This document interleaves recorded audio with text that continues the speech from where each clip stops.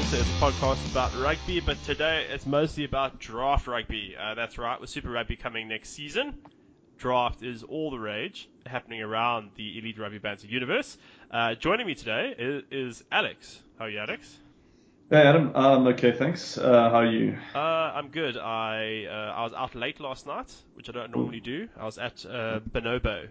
He was playing here in Joburg. I got home at 1. But thankfully, Okay. I'm not hungover. And you? Did you at least had a good breakfast? You sound tired.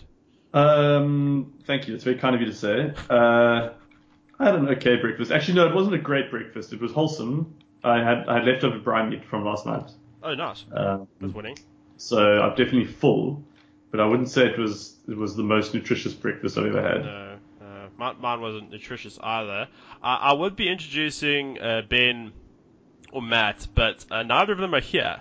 So it's just going to be Alex and I initially. We're going to be joined by Cargie. I think Cargie or Harry. I think it's Cargie, yes, from Fantasy Draft Rugby. They're going to be chatting to us about their platform, just some latest updates that have just gone out recently online. If you're listening to this, we did this on Sunday, so maybe just check their Twitter profile to check that out. But I guess in today's episode, and I think this is the first one I've done with one other thing since the dark days of Matt, Alex. So this is actually Yeah. quite a privilege for you.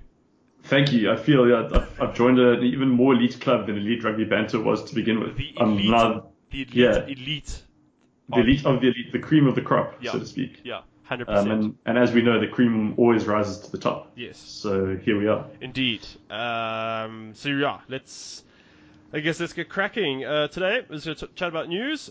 We did our draft yesterday, so we'll just have a quick chat about that, and then we're going to get to the fantasy draft rugby guys on, chat about their platform.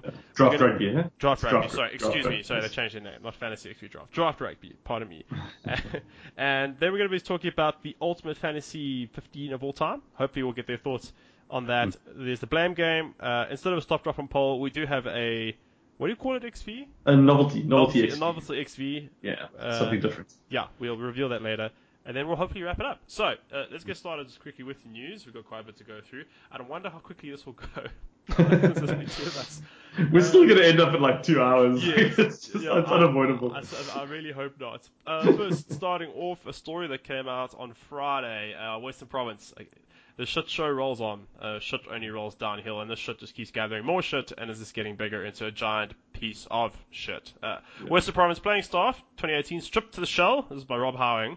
He says it could be the most debilitating single-season exit players from a frontline South African franchise in Super Rugby.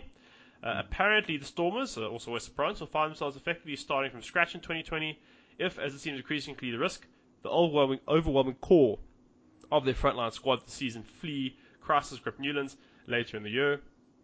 It is already well known that some of their best Springboks, including the likes of Sia Khaleesi, Evan Etzebeth, Frans Malherbe, Stephen Kitsoff, and Peter Tibetoy, come off contract with cash-strapped Western Province Rugby after the 2019 campaign, or would be in strong demand in Europe, where, Kitsoff, he's already signed overseas. Etzebeth, he's probably going to go to Toulon. Then you get a guy like Scurry and Tabeni, he's only 27, he's had injuries problems. But as Sport 24, that's where we're getting this from, has learned. Wait, I've lost this. Where is it? Okay. Reliable sources within Western Province Rugby, and it should be said, generally speaking, these guys do know what they're talking about. That a once-away restlessness is far more deeply rooted than that. Well over 40 players at Newlands are going to come off contract at the end of the 2019 season, with only around a quarter of that tally strongly expected at this stage to stay on. It is understood that many of the stayers are not players currently guaranteed first-team berths in the Super Rugby side. Look, this is also happening in the context of the boardroom fight with Paul Chu, the former Springboks Sevens coach, in the middle between Zalt Marais, the new Western Province president, along with then the guys of the Western Province board. It's amateur versus professionalism in Western Province. Alex, I know you've got some strong opinions about this. It seems like this is actually approaching an end game. It's all going to end in tears, but you believe that might not be the worst thing. Yeah, I mean, look, obviously, the situation is dire, so like I'm not going to pretend like it's a great situation, but I think the way that it's going is it's hitting a critical point where the union has to really sort of take a deep hard look at itself and kind of start from a fresh slate. And I think that under the circumstances, like it's better in a way to do this than it is to continue under the facade that everything's kind of okay, and then to do nothing about it. So you don't change the coaching staff, you don't change the management team, and you kind of stick with a somewhat stagnant player base. I don't know, I just think that things have been so bad at Western Province Rugby Union for so long. I guess it's not even that long. It's only been 5 years maybe, but it feels like a long time. And I think that we need to take a page out of the Lions playbook and, take a step back from our position of traditional sort of strength, I guess, and, stop laboring under this assumption that we are a good, strong, successful rugby union, because that isn't what we are anymore. And just like the Lions deteriorated to the point where they had to be relegated from Super Rugby, fight their way back in, and then suddenly, bam, came back stronger than ever. A whole lot of players that no one at other unions really wanted necessarily, but who could still do a job. And new coaches, new administrative staff, etc., new sponsors. And that's like the lift-off they needed to become really competitive again in the Super Rugby scene. So I think that's kind of the position where the Stormers are at the moment. And look, it's a risky play because you might never come back from this. You might end up just wallowing in Vodacom Cup for the rest of your career. And people will talk about, the Western Province of the 1900s kind of thing. But I think it'll be okay. I think that there's enough of a platform in the Western Cape in terms of rugby that Province will find its way back from this. That's my hope, at least. Yeah. Well, I have to see in our one group that Ant's part of, apart from Brazil beating Canada, that is indeed hectic, he pulled something from a report, might have been posted earlier this morning. Apparently the power struggle there at Western Province has escalated, according to a report, and again, these guys also generally rock solid. Western Province Rugby Football Union President Zalt Marais, those are the amateur guys, plans to replace Smal Portrue, or his plans to do so, and to dissolve the Western Province board to gain control of the appointment and contracting of players and coaches, took a blow at a meeting on Friday, a management meeting. It was decided that those key responsibilities would remain with Paul Zacks, who is the CEO of Western Province's business arm. So, this will be a developing story. That appears to be a good move. Western Province Rugby Football Union is pretty much supported by the 100 amateur clubs, and most of them are amateur. That's part of the problem. You can't have amateurs running a business, and this is generally how South African rugby gets into the shit style. SA Rugby, apparently, rumor has it, have acknowledged the need to cut South Africa's player base in half, but politics naturally gets in the way. So, developing story. So, moving on though, Israel Folau, everyone's not favorite, Australian rugby player, he signed a 4-year extension to his Wallabies New South Wales contract until the end of 2022. He's 29. And he switched from union to rugby league. He's is one of the world's best rugby players. He just said, I'm really grateful to Rugby Australia and the Waratahs for all they have done for me. When I made the switch to rugby 5 years ago, I could never have dreamed that it would have gone this well. The World Cup is a big test target of mine this year, and I believe this Wallabies group can go a long way if we keep on improving. His future was in doubt a bit last year. Being a devout Christian, he wrote on social media last year that God's plan for gay people was hell unless they repented. The comments sparked an uproar and led to him being called in by Rugby Australia officials, prompting speculation he might not return to rugby league or move overseas. But they ultimately decided against disciplinary action and Folau's continuing in the test side. He's pretty much their best player. So he's staying on to 4 years. My question for you, Alex, he's 29. I don't know if he's turned 29 yet. He'll be 33, 34 by the time of, 2022, 3 years. Yeah, he'll be right about that age. I know he treats his body as a temple. I'm interested to see if he'll still be the same explosive player in 4 years' time. Yeah, it's difficult to say. First of all, I want to point out that he also treats David Pocock's body like a temple, because Israel Folau is so obviously gay. But it's hard to say. A guy like him who relies so much on his athleticism, he's not the same as a Conrad Smith, for example, like a slightly more cerebral player who can get away with being a bit of a sort of midfield mastermind, with a few tricks up his sleeve. For me, the football equivalent is always Andrea Pirlo, who played pretty much up to his 40s, and was still he couldn't get around the pitch that well, but if he had the ball, you knew what to do with it. Israel Folau is not really that kind of guy. He's more in the mold of almost like Julian Severe, we spoke about him earlier in the year and last year, who was like prematurely forced out of the All Blacks Yeah. just because there was a younger, fitter, faster version of him in Rico Ioane. So, look, let me put it this way: if Israel Folau was playing in New Zealand, he'd probably have to leave at the end of this World Cup to salvage his career. The fact that he's playing in Australia, yeah, I think he can hang around for as long as he wants. I don't think they're going to find a better fullback than him anytime soon. No. Although, as I say that, I remember that they have Tom Banks, who is empirically the best fullback in the multiverse. Yeah, we got to represent Ben while he's not here. So, so Folau, he's staying with Australia for 4 years. A player who is on the move, though, someone that I know we're all a big fan of, Jordan Taufua. Incredibly underrated. The Leicester Tigers, they've announced his signing of the Crusaders back rower at pretty much the 2019-2020 season. So next season, he will be joining the Leicester Tigers, I think, at the conclusion of Super Rugby. I need to go through this. I'm just trying to see what he says here. I see a lot of similarities between the Tigers and the Crusaders, Taufua said, and I'm fully bought into the vision that Gordon Murphy and his staff have for the team. I'm looking forward to playing in front of the club's amazing fans at Walford Road later this year. Murphy said of Taufua, Jordan is a very physical and powerful player, scored the best traditions of back row player in New Zealand. He has extensive experience in Super Rugby with the Crusaders, and we look forward to welcoming him to Walford Road in the new season. This is the sort of move where I'm just chuffed for the player. You know, he's been an outstanding servant for New Zealand Rugby, Super Rugby extended. I've always enjoyed him. He's again highly underrated. Would have definitely played international rugby were he not a Kiwi slash. Well, I know he played for the Samoa under 20s for Samoa and New Zealand. Classic. And he played for the Crusaders against the British Irish Lions. Very unlucky to not play international rugby, but I think a highly respected player all along the way. And also hard as nails. GC, he's taken out some people over the years. So good luck to Jordan Taufua. You've done well. And who drafted him? We'll see if someone drafted him late. In fact, did Nick get him? We'll get into that. Actually, let me just see where we see Taufua. Yeah, I've got it open. So I got the list open in front of me. Back row. Oh, Ben's got him. Ben. Oh, okay. Good pick up, Ben. Well done, Ben. Nice, Ben. You got to get the last out of him. But he was his bench. He was his fourth Lucy, which is also interesting. Anyway, we'll chat a bit more about that a little bit later. Also, someone else heading overseas, but not a player.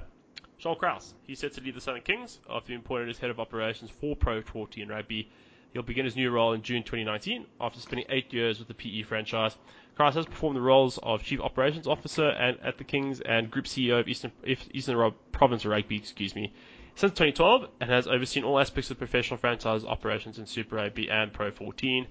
The head of operations for Pro 14 Rugby is a new role, and the appointment of Kraus is part of a long-term growth strategy to expand the administration team that runs the tournament. An attorney by trade, Kraus has a decade of legal experience on his CV and has also worked directly for the South Africa Rugby Union in developing the Southern Kings franchise. So a bit of a blow to the Kings, in a sense a lifelong servant, and one with a tremendous amount of institutional knowledge, and he's been there through all the ups and downs the Kings have gone through. But I guess congratulations to him too. I think we kind of sometimes forget that beyond the players that go overseas, a lot of our better rugby minds, a lot of coaches and even administrators like Kraus, for example, they head overseas. I guess it just goes to show, the Kings are on the up, slowly but surely.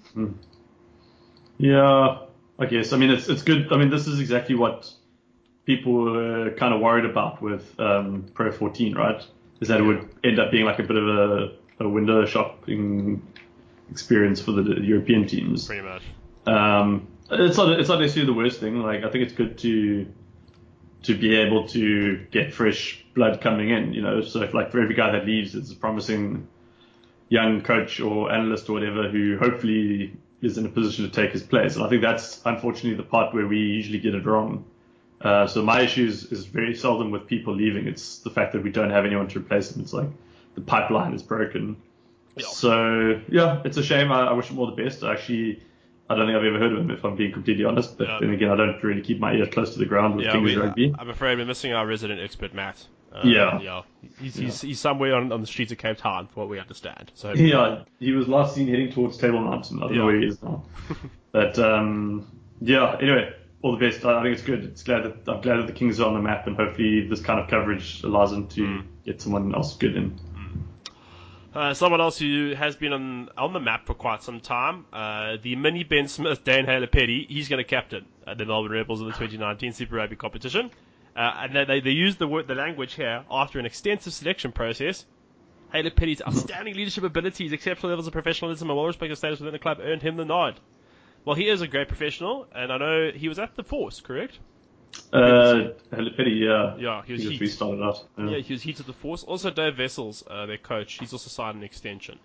Yeah, So, that's a good pickup. I mean, not a pickup, but like it's good retention. He's really good. No, it's all pickups, Alex. All draft language Sorry, all the yeah. time. Gotta get out of draft mindset. Yes, exactly. The Rebels have picked up Vessels. It's a pretty good one. What round they got him in? Yeah.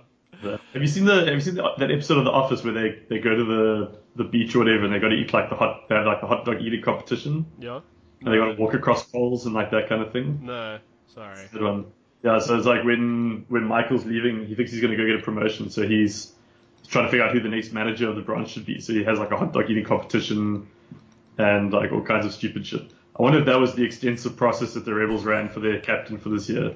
Because surely by now you know who the senior leaders are. Like, who else was it going to be? Like, I don't know, maybe like Coleman or Kenya. Who was last year? Coleman was captain last year. Was he? Yeah. Okay. So what the fuck did he do wrong then? I mean, maybe he was just hurtful with it. I don't know. Maybe. Yeah. Blame him. Okay, there's also a bit of Six Nations rugby yesterday. Let's see what we have here. Wales, they beat Italy at the Stadio Olimpico, 26-15. Scotland versus Ireland. Scotland lost 30-22. Apparently, Romain Pot is not their favourite man right now. They're really not happy with him. And then today, it's England versus France. Come on, France, stitch them up. That would be great. We'd really appreciate that. So, that's the news. I think that's the most efficient news section we've ever had. Yeah. I wonder. I think I credit myself with that. Yes, I think you should. I most certainly would. There's a huge amount of news. Oh, actually, can we talk about Yeah. I didn't watch it. You probably did watch it. You might have even been there. But the Bulls played the Sharks yesterday. Fuck off. No, I wasn't there. But yeah, you're right. They drew 7-7, or did they? I can't remember. What happened there? I don't know. I don't know. But everyone's talking about it on Twitter. Apparently. So, okay, first of all, elephant in the room. South African preseason game ended 7-7. Yeah, we get it. We play shit rugby. Yes, yeah. No need to rub it in. So there were only 2 tries scored, and whichever team scored in the first half, I think it was the Bulls, there was controversy over whether they actually got their penalty kick or their conversion over. And I'm trying to piece it all together from Twitter, but it sounds like the kick wasn't awarded. So the official scoreline was 7-5 at the end of the game. And then the officials, posthumously watched the game tape or something and then just randomly announced, oh no, the kick did go over, so it's actually 7-7. Oh, God. So, I mean, first of all, really, who gives a fuck? It's a preseason game. But also, how does it even work? What mechanic are you relying on to do this? At what point do you, it's been an hour since the try was scored and you decide to review it. What the fuck?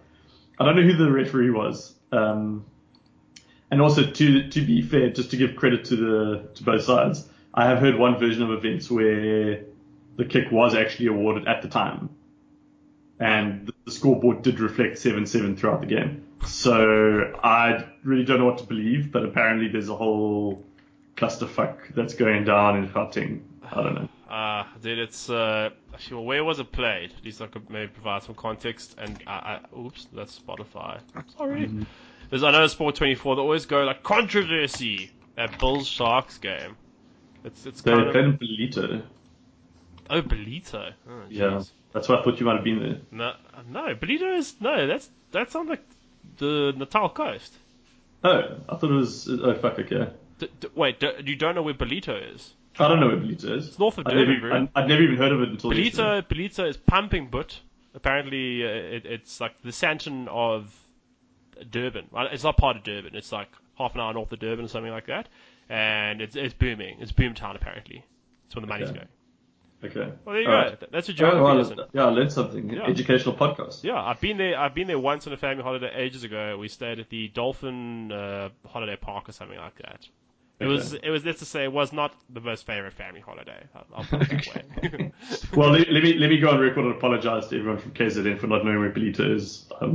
I would be ashamed, but I'm not actually South African. Yeah, but you are in the Republic. Oh, I was going to say, you're in the Republic of the Western Cape, but you are actually Namibian, so that's fair enough. Exactly. Right. I bet y'all motherfuckers don't know where Keetmanshoop is. No. Okay. I might know a guy who might have been there. I know a guy who's been to Namibia, he's been to Swakopmund and a few other places in Namibia, and he says it's Kif. Super Kif. And he says the beer's good. Just don't get a Windhoek, you'll be fine. Yeah. Windhoek's a shithole. I've seen pictures of it. It's not that bad. Okay, let's move on. Right, we as well, I don't want to say the Elite Rugby Banter draft, but men associated with the Elite Rugby Banter Facebook group and certain members of this podcast who took part in our draft day yesterday, which was hosted mostly in Cape Town, but we also had myself joining from Johannesburg, Ben from Mauritius. I still don't know where he lives in Mauritius. I know he's told us, and then Nick also from Sydney in Australia. Big shout out to Alex and everyone else who put in their time and effort to organize it. I just had to make sure I pitch up and didn't stuff at my first pick, though that might be debatable. Alex, are you happy with how the logistics of the event proceeded? Logistically, I'm very, very happy. It went really, really well. So, in previous years, we've kind of restricted ourselves to doing like a WhatsApp chat or a Facebook chat. I think the first year we did it was on Facebook chat. And the guys here in Cape Town, there's normally four to five of us. We sit down together, but then there's another 4 guys who are out of town. And we just sit on a WhatsApp group and go, okay, whose turn is it? Okay, say your pick. And then I've got to sit there with a spreadsheet filling everything in. This year we decided let's try and just, up the ante a little bit and, drag ourselves into the 21st century basically. So we managed to organize a webcam and everyone was on Zoom. We used Zoom conferencing center or software. So Zoom, if you're listening, you feel free to sponsor us. And yeah, everyone was basically on video chat and it worked really well. The sound quality I think was amazing. We had a whiteboard here with our webcam facing the whiteboard so that everyone could see what the picks had been. Ben was complaining that he couldn't read it properly, but that was gamesmanship. And yeah, it was great. And Matt was here. I don't know if listeners are aware of this, but up until yesterday, Matthew and I had never actually met each other in person. So he dropped by and that was very cool. He's slightly taller than I imagined he would be. And yeah, it was great. We just sat around in my place, did the draft, and then when we were done, we all had a nice lekker braai and hung around chatting for about a few hours, having a few beers and tearing everyone else's draft to pieces. And it was funny, in the cold light of day, when you're standing around with a beer in your hand and the fire going, you start looking at your picks and suddenly, what the fuck have I done? and Alex Hornsby, for example, coming to the cold realization that he picked 3 props in the first 12 picks. But yeah, it was very, very cool. Logistically, it was great. I couldn't have asked for it to go any better. Yeah, and we managed to also find a technological solution just to deal with those of us not there. I will very much say that, sorry, so I just had to move that there was a massive amount of FOMO going on. It seemed like everybody was having a lack of time down there. But maybe I'm hoping that the fact I wasn't there meant I picked better. Overall, who do you think got the best draft? Okay. As I was looking at this list, and it's like the teams have different areas of strength in certain ways. Not to boost your hopes, but I'm looking at your back 3, Alex, and it's quite potent. You ended up with Bridge, Rico, and Apiwe. Dianti. So, I mean, it looks pretty strong. But then I look at your scrum half, Drummond, terrible. Your fly half, Perifetta, we don't even know if he's going to start. Well, actually, on that, I've got some breaking news on Perifetta that I found out today. Yes. He's injured. Oh, no. He got injured yesterday in their preseason warm-up. And I spent like a good hour or so yesterday after their game, searching for news on the game to see how it had gone. And there was no mention anywhere yesterday that Perifetta had been injured because I was planning to get him. Yes. And then I was like, cool. I knew it was going to be a gamble because Oterio Black is probably the front runner for that position. But I thought, Perifetta would probably play fly off or fullback. So it's an interesting. I'll just roll the dice, Yes. And then lo and behold, this morning I got up, checked my phone, and I saw a few tweets from people. And yeah, it turns out he got injured yesterday, and they just didn't fucking say anything until today, which I think is pretty scummy. Swag. Yeah, but you got Pollard though. He's your I did get policy. Pollard. Yeah, as your insurance policy. Exactly, and that's exactly what I was thinking. Like as we were sitting there, I was thinking to myself, oh, am I comfortable with rolling the dice this hard on Perifetta? And I thought, let me just, because by that point Pollard hadn't been taken yet, and it seemed like a lot of guys were still going to look for a fly half.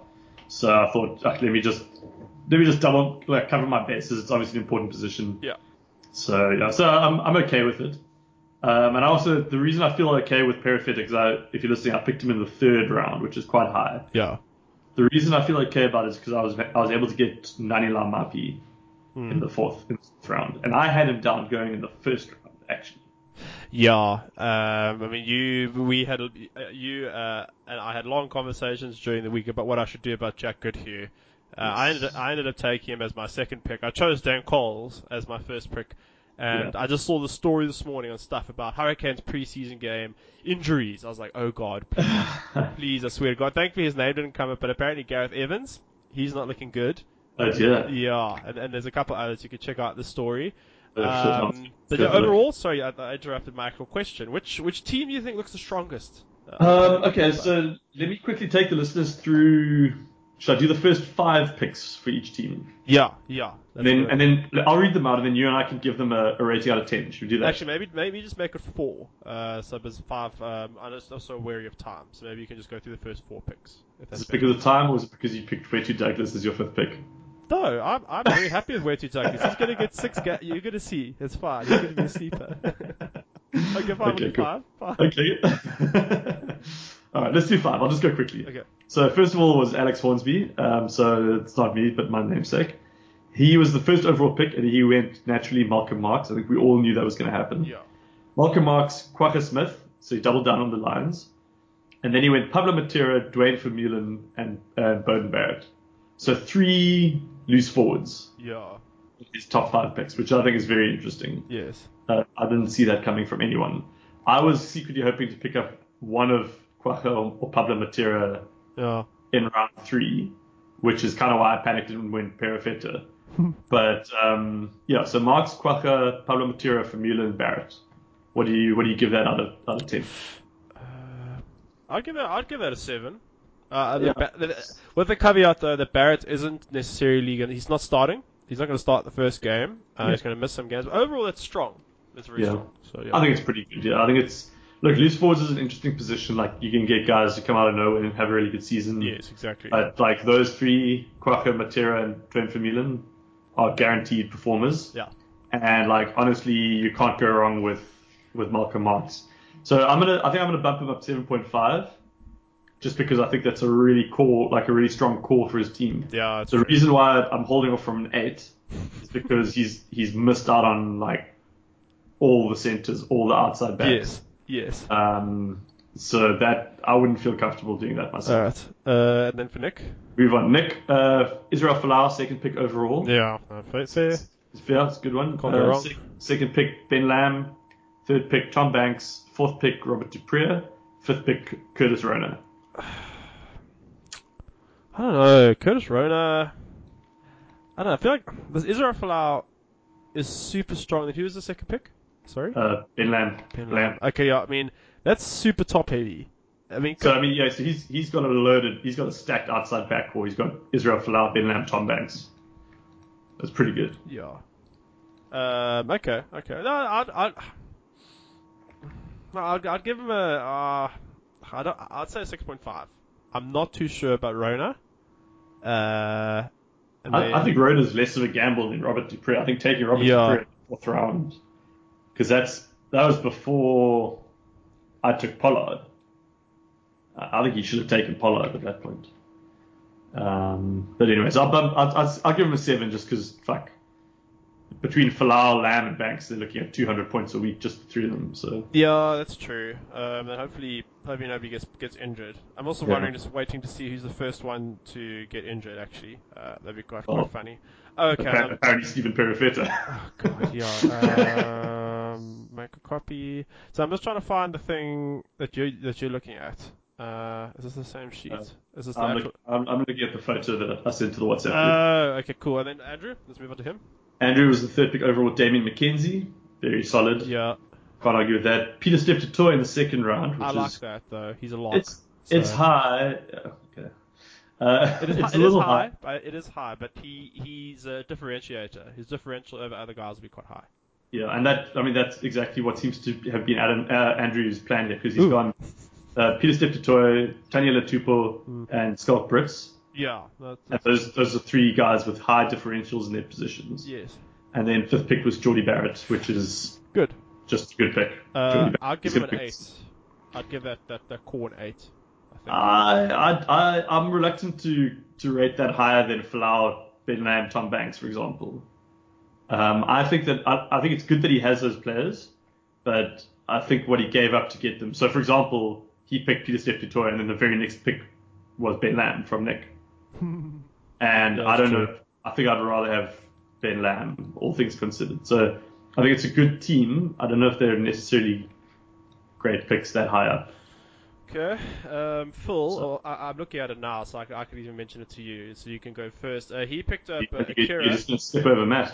Oh shit, I did step over Matt. Sorry. He got Richie Mwanga, Wazaki Nohola, Brady Retallick, Aka Vandermerwe, and Steven Kitsoff. Yeah. Score out of 10? I think that's really strong, to be honest. Yeah, it is. My only concern would maybe be Brady Retallick being arrested quite a lot. Yes. But I'd give that an 8. Yeah, I agree. He's got probably the best fly half. Yes. I think Noholo's going to have a really good season because he's got a lot to prove. Yeah. He's got hands down the best lock, and noteworthy that Brady Retallick was picked up after Peter Steptoe. Aka Vandermerwe, I think he's probably going to be the second best hooker this year, I think. And then Steven Kitsoff, who's just a beast. Yeah. So yeah, I give that an 8. Yeah, I agree. Then we'll move on to Phil.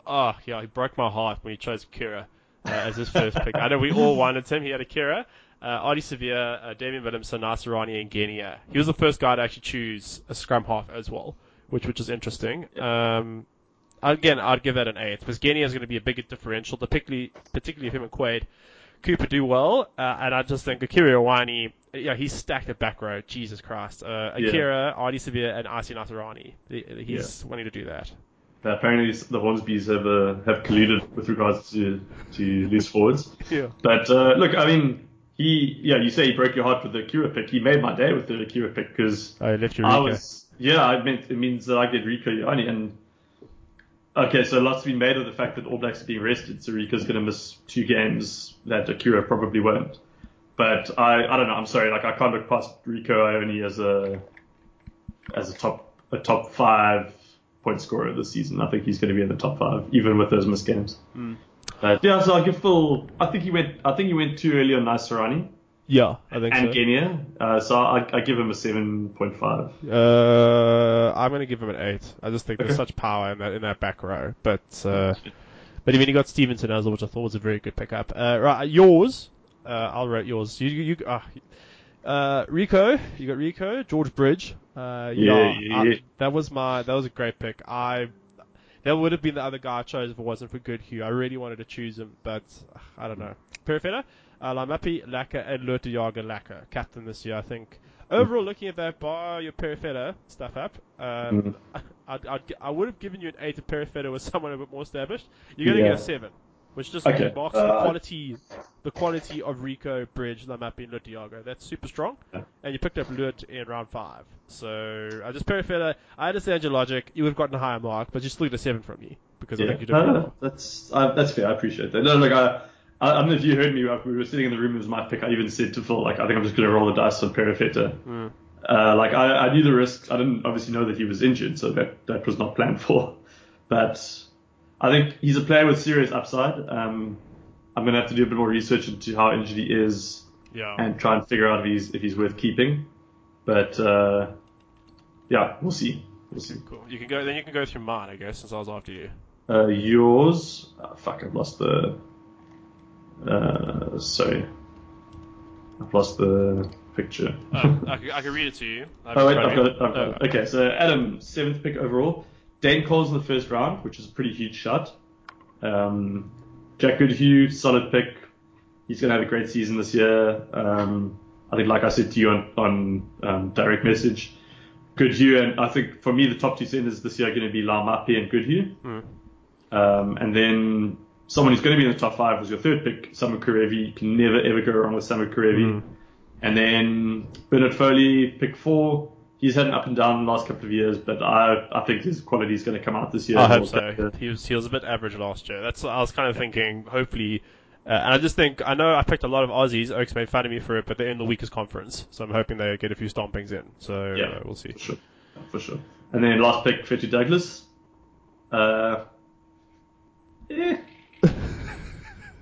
Really?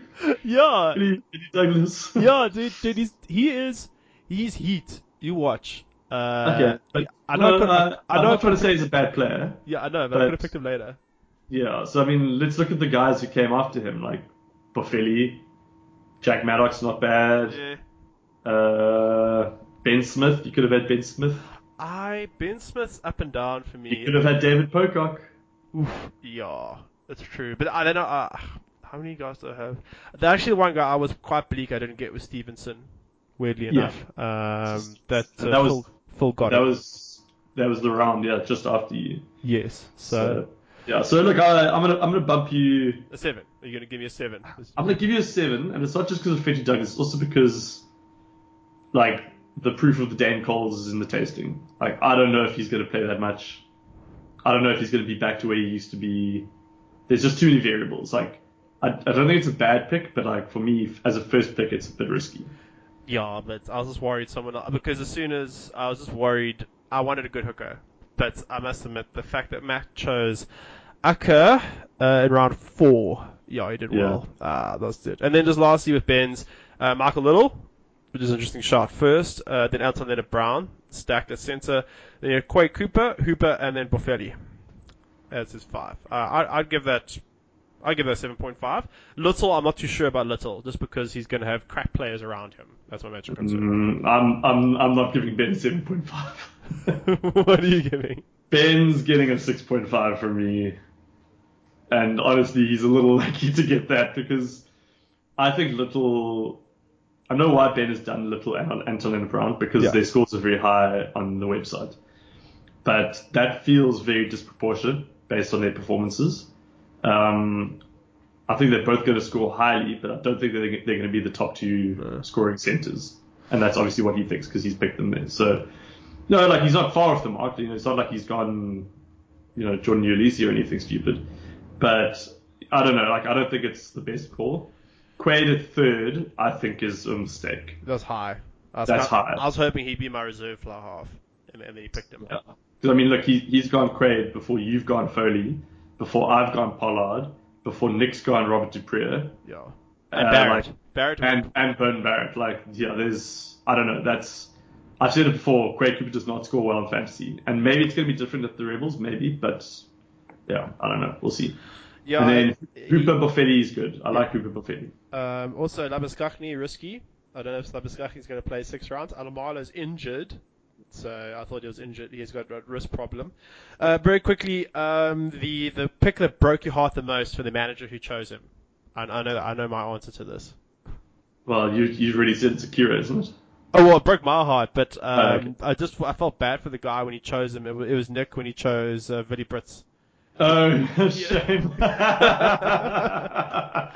Nick, if you're listening, Willie didn't even get a Super Rugby contract. The thing is, like, we were on the fence about whether we should do something about it, and then someone checked the website, and Willie Brits is technically on the website, so he is in the database. Yes. So then it's a legitimate pick, but he's not going to see any rugby this year. Yeah. No, that was bad. So I hope he chose him out. I'm trying to think if there was anything worse than that. I know there was my stuttering with Dianti. You allowed me to change course. So I chose Dianti as my 4th, what do you call it? Oh, outside back. That's right. And then I was like, wait, and you allowed me. And then, what did I do? I ended up going backwards and choosing Harry Parkinson. PPP, as I see here, we've got triple T, triple P. I ended up getting, who I was chuffed with is Itani Nana Satoru. That was Yeah, quite that's good. Oaks who went late, which is surprising. Tabita Lee, he went quite late. he did. He's guaranteed actually for some good action. Kepu, your pickup of Kepu in the last round was really impressive. Yes, I was like, yes, my boy, Kepu. I'm just worried I have too many Waratahs. And just any final comments? I just want to talk about our flex option that we introduced, which I found was quite interesting. But any final comments just on the draw itself? No, not really. The biggest shock was maybe Delgi or Delay. Delgai, to Delay not being picked at all.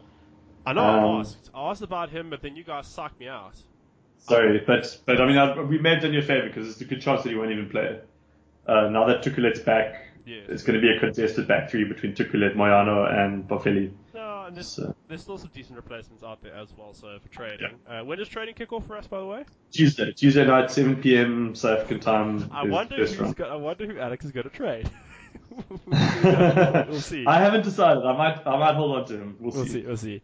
Just the last thing that we introduced, there's quite a bit of debate about just a little tinkering that we can make. What we ultimately decided was, as a democracy, we decided that we'd add a 24th player, there's always an extra prop at a bench, as the flex bench option. Similar to what maybe Fantasy Rugby Draft kind of do, where you can have a bit more of a shaped bench compared to a set bench. We each allowed each manager to choose a 24th player as they pleased. I ended up picking Damian Fitzpatrick because I picked up Jordan Ulysses. I had to after last year, and guys were tuning me that neither of my hookers are going to start. So then I got a little bit paranoid. Ben got Alex Vidal. Alex got Jordan Petaya. Good shot. Miller. Which one is that? Oh, Will Miller. That's with Phil. Naivalu, which is pretty solid for the Reds as well as for Matt. Pete Samu. That's a good one actually. Pete Samu is great. Yeah, very good. Very good flex player. And then SP Marais from Nick. That was brave. Good on you. And then Sam Whitelock. A good option to have as a flex player. Right. We're going to try now, invite Harry on. Let's just see. What's this? Create new group. Sorry, I'm going to figure this out. Okay, we're now going to invite Harry on. We're just giving him a call now from Draft Rugby. Hopefully he answers. I didn't give him a warning. Whoop. There you go. Hello? Sorry, it's starting a new call. I'll just join the files later. Yeah, I was just okay, it's just here. And hello. Well, we're calling Harry. Is Kagi? Is that you there? You've got me. How you doing? Good and you? Oh, very well. Hey, Kagi, how are you getting on, man? Oh, pretty good, guys. How are you all? Oh, not too bad. Yeah. I hope we haven't eaten into your bedtime too much. No, well, look, I mean, I'm expecting this pod to go for about 3 hours, and then we're going to record our pod, so I don't know. It'll be South African daytime, or like it'll be the next day by that time. I don't know. Yeah, we'll be eating supper, and you'll still be doing your pod. So it's not even 12 p.m. here. Well, make sure you stay hydrated. That's it. Oh, I am. Don't worry. We're very good at that here.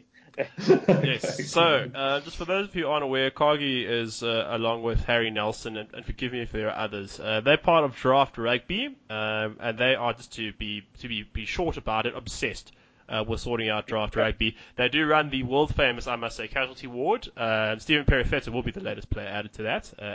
Just for a bit of context, Kagi, Alex picked Perifetta as his third draft pick, and he got injured yesterday in pre-season. So. We had been discussing that as an interesting third pick anyway, but certainly not helped by that injury. But yeah, I stand by it. Like I stand by the pick. At the time, I think it made sense. So you don't think Otero Black was first choice? I think he probably had the edge over Perifetta for the 10 jersey, but I was kind of holding out for Perifetta at 15. Okay, I see. It was a risky move, but yeah. Yeah, no, I agree. I'm a huge Perifetta fan as well, but I think there's certainly some challenges there with the likes of Collins and Duffy, and we all want to see Nanai play as well, you know. Yeah. But no, big bold third pick for sure. Yeah, well, it hasn't paid off, unfortunately, but you know. That's all right. You always get one of those. Yes. Yeah, it's good. You get it out the way early as well. Like you get it done in the first round, and now I'm good to go for the rest of the season. That's it. And that's also why, look, you have your draft night as close as possible. We have ours this Thursday coming up. So we should more or less get the team lineups and every injury from the preseason games. So, yeah. Yeah, so, well, these guys in Australia, they've sought or attempted to try to do the impossible and build the ultimate draft rugby platform that us down here in the Southern Hemisphere can use. I know the draft concept is quite well developed in the United States. Cargie, if you could just, people who aren't really familiar with it, I know we've skirted around the edges of it on this podcast. Can you kind of talk about what the draft concept is about compared to the normal salary cap game that people played online, and what interests you the most about it for you guys? Yeah, sure. I think I guess the biggest difference is to the salary cap model with the salary cap model is that it just can be a little bit less kind of personal and less engaging. You don't buy into it quite as much. So with the salary cap model that we're all familiar with, you sign up to a platform, you pick your team within a given budget, like any actual team would. But the big problem with that is that you end up picking teams that look very similar to everyone else that's on the platform because everyone knows who the good players are. Everyone's picking Damien McKenzie and whatnot. And so there's that problem. And then there's also the concept that it's just about your scores throughout the entire season. It's really just about how your team fared over the whole season, and then at the end of the season, your team gets a score.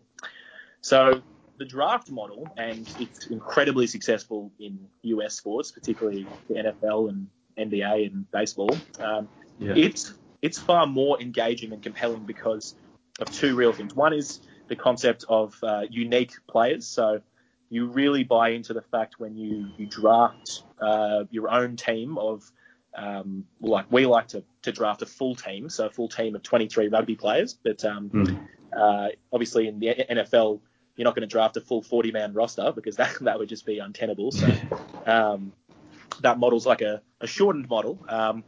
But you draft a full team. So when you pick a player, no one else can pick that player. It's unique to your team, and that just kind of gives you this connection with your team and your players. And the second component, I guess, is playing in league. So rather than signing up to a platform, playing against everyone on the platform worldwide, you're playing specifically against your league of 8 mates. So like an actual team would in the competition, you have a lineup and your team has to play against another team every week, and you only get points on the, I guess, leaderboard, the table, the leaderboard, if your team wins that week. So it's not only about how well your players perform throughout the season, it's about how like your team has to be better than the other team on the day. So it just makes you buy in a lot more, and it also, I suppose, look, as passionate sport fans, I guess, sports are one of those things that it's like an intangible. It basically brings out a level of passion within people more so than many other things. And everyone would like to think that they can pick better than their national coaches. I mean, I don't know about you guys, but often you're probably sitting there at work, pulling up a spreadsheet and writing, all right, who's my starting Springbok 15 this weekend for the World Cup ahead? Who am I going to have? Who's my best 23 players? And so by actually drafting a unique team, so putting together your favourite players from a competition, you can say, all right, well, this is how I would assemble the team if I was a coach, and you can put that up against how the actual teams go. So, it's a bit of a long-winded explanation, but it just, I guess the thing about rugby as opposed to some of the US sports that are incredibly popular is that it actually works really, really well because you can have a full team of 23 players. I think... sorry, just give me a second here. Close the case. That one. Yeah. Sorry. Harry's just going to pick up our pizza. That's getting delivered. Good call. Well played. Rugby just works really, really well because, you can field a full team as opposed to having kind of a abbreviated version of just picking the core players. I mean, look, I love American football as well just because it's a very complicated game with a lot of strategy involved. But no, just the ability to pick an entire team and I guess the type of stats that are involved with rugby. And, we all love rugby because it's a game played by people of all shapes and sizes. You need everyone to play. It's an inclusive game. Saying that as a big front row forward. So look, I guess that's why we love rugby and fantasy rugby, and why we would like to actually build it into something. It's a global sport, unlike obviously the American championships. They say they've won the world championship, but they're just playing American teams. Whereas rugby obviously is played in over 100 countries, and we'd love to see it kind of grow. All right. Yeah. And look, I know you guys, you've been hard at work literally for months, working on the Draft Rugby platform. And look, you'll be speaking towards this later. This is being recorded at late Sunday morning South African time. And you guys actually did release something, I think, about an hour ago, just in terms of the progress you've made. Where are you guys? Yeah. I know things quite haven't gone according to plan, and we've just chatted about it briefly. And anybody who's actually built a website will very much know of what you speak, but just kind of where's progress at, and just where are you guys, just so people looking forward, what will they find when they go online to see what you guys have come up with. Based on what our discussion said, I still think it's fantastic what you'll be offering, but I know you guys are a little bit disappointed, but reality has come to bite. We're trying to do some coding, something along those lines. So. Yeah, sure, absolutely. Look, I guess we have been hard at work building the platform over probably the last 4 to 5 months. So I'm having a bit of a career change. So last year I took some time off, and I've been learning to code. So I actually did a coding boot camp, and off the back of that, I started building this platform. We all got the news last year that Fox Sports was no longer going to be offering their fantasy platform, and even though it wasn't a draft platform or what we all wanted ideally, we still used their sports and loved all of the content they provided. So in the last 4 or 5 months, we put together a couple of mates who are also coders, mates that two of them actually did the boot camp with me, so I managed to convince them into coming on board on the project. But as a consequence, it meant that we were relatively new coders towards building this platform. So we set off on an ever-expanding task, and not quite knowing how big it would grow into. So in terms of a little bit of information, I guess it's a Ruby on Rails platform for anyone that knows languages and frameworks. And so we've had a few emails actually of people, saying that telling us about similar type of things they've built. Different types of scrapers or plugins to the Fox Sports data sets, and they'd love to help out and in any way and things like that. So that's been really great. We haven't been able to actually really take that on yet, but certainly would love people to reach out if they can help in any way. So we spent 4 or 5 months, and if you asked me about a week ago, I was pretty confident that we were going to get there. But the last week I've had very little sleep, and basically just the challenges of putting everything together. So it is a very complicated platform in that there's basically just a lot of relationships between players moving between different teams and different users, and contracts between players so that they can be traded and things like that. And so in bringing it all together, some of these challenges proved insurmountable to at least my abilities, and also just the challenges of Aaron and Denver, who are the other two main coders, have been working on this with me. Just finding less and less time to as we've started working, and just having a little bit less time to spend on it. So where are we at? So we were pretty close. In the next couple of days, and this is now been Don, my middle name, we're close, and it'll be out in 2 days. But in the next couple of days, we'd like to open up at least the draft, because that was probably the hardest thing we built, and it's awesome. So it's we basically had to learn how to build what's called a live WebSocket, which is basically had to learn how to build a messenger chat room, so that everyone can log on to the draft and in real time see all of the changes. So as people pick players, you can see them added to your team, and you can see that those players are no longer available to be picked and things like that. And so, yeah, in the next couple of days, obviously before the season starts, in the next couple of days, particularly since our draft for this year is on Thursday night, we'd like to open up the platform so that people can at least draft. And yeah, we'd like to run our draft on it. So on this Thursday night coming up, we've booked a big private room in a pub, and it has a big screen and everything. So we'll be putting ours up.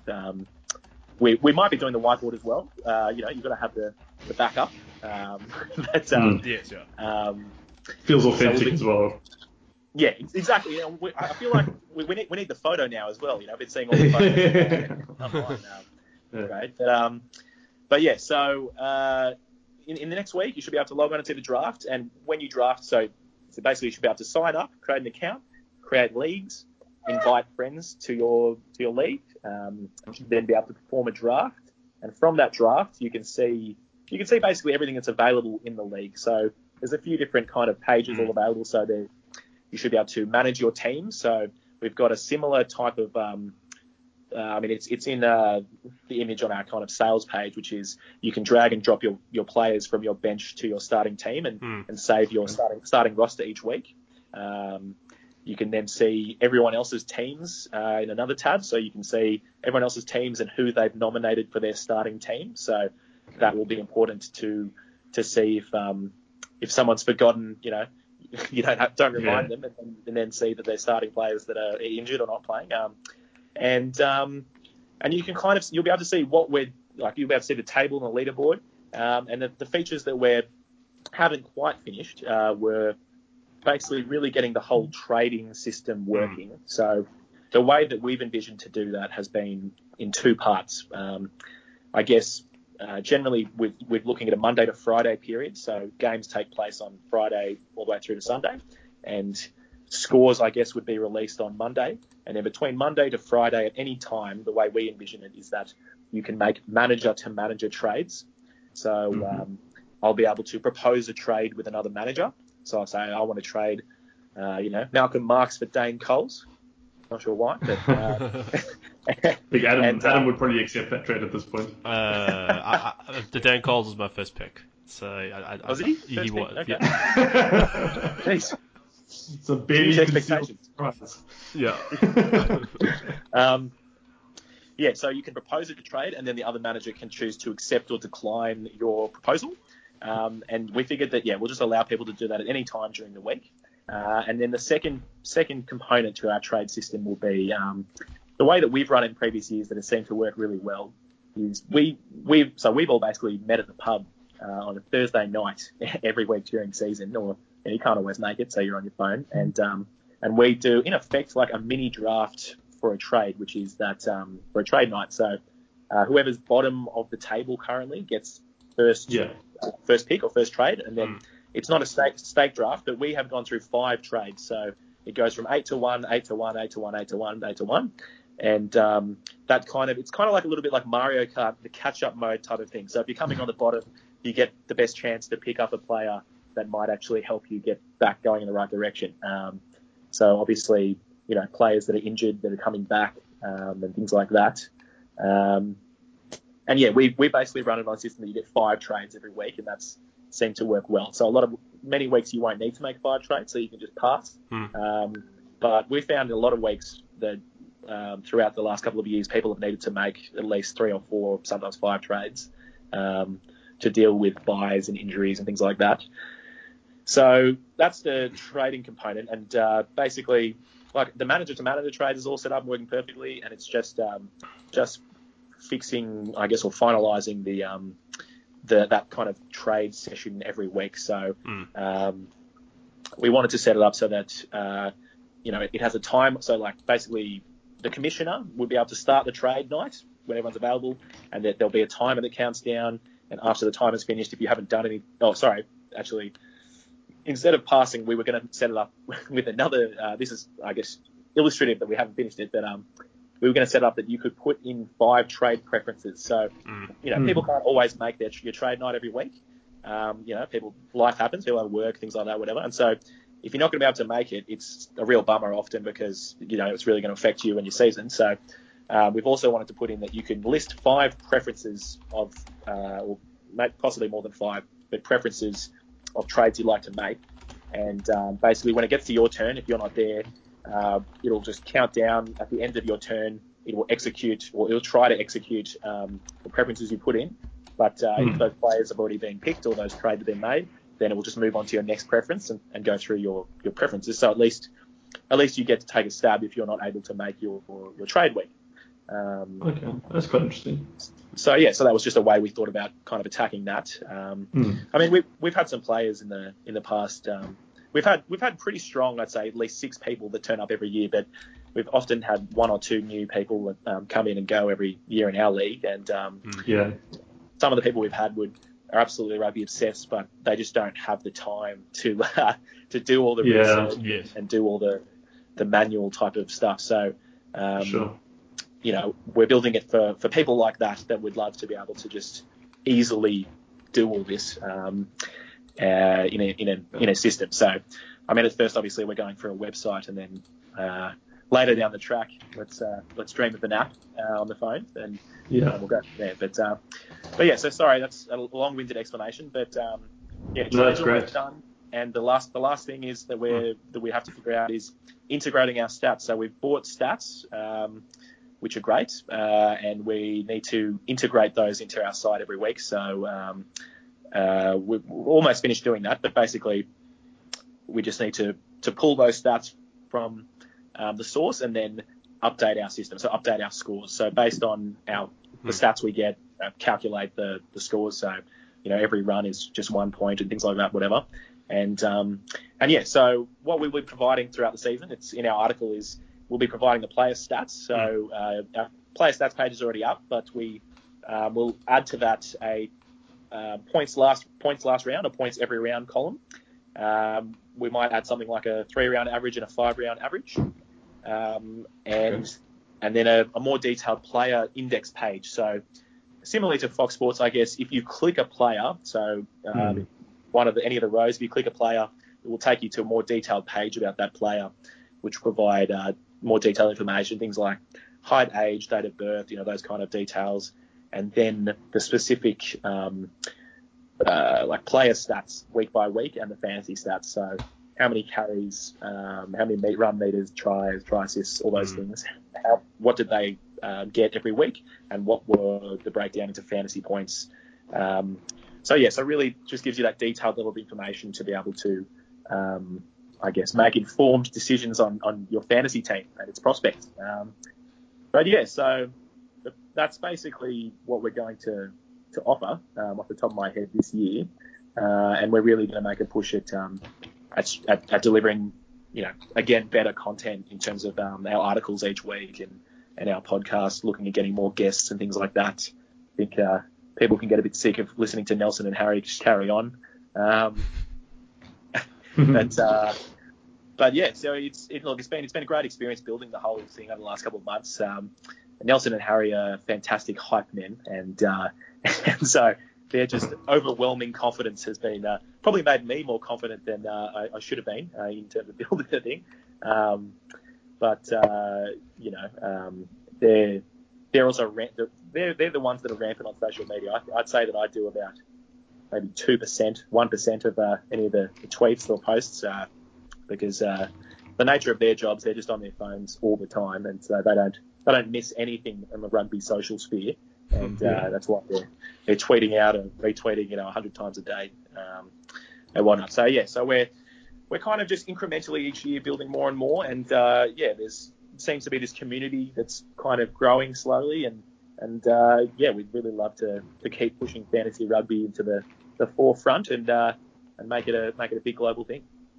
Okay. Absolutely. No, I think it's obviously sorry to hear about the troubles you guys have had. I mean, I think I mentioned to you guys offline at some point that we have long harbored a similar kind of ambition, wanting to do something, our own side with making a rugby platform and proprietary rugby platform, and it's such a daunting task. Every time we thought about it, we couldn't think how to do it. And it just seemed like too big of a mountain to climb. So the fact that you guys have even started on that journey, honestly, is pretty impressive. And yeah, I mean, I think we share your disappointment in terms of the delivery timelines. But look, I mean, in a few years' time, we're pretty confident that you guys will have everything up and running. And from all the signs you've been making, everything you just told us about now, it sounds like it's definitely going to challenge for probably one of the best fantasy rugby platforms out there. And as you said, with the United States market, I mean, yeah, like I think all signs point to a great product. And yeah, it's just a massive industry. There's so much potential to it. And yeah, like obviously I don't want to speak for anyone else, but really looking forward to exploring it this year and then getting hopefully the fully fledged version in a year's time. That's it. No, well, I think there'll certainly be no lack of communication about how we're going along. I think it's been harder for Harry and Nelson. Because they're not coders, so they don't really have they just point at things and say, oh, can't we just do that? And then I have to explain. That's a little bit more complicated than that. Yeah, sure. But I mean, like I said, like today I met up with a mate who's been quite a senior developer for many years, and I sat down. I bought him breakfast and lunch, and we went through the whole platform for about 6-7 hours, and in a way, like I was a little bit relieved in that he gave us some really great feedback, kind of validating the last 5 months I've spent doing it, saying that it is really quite a big and complicated platform.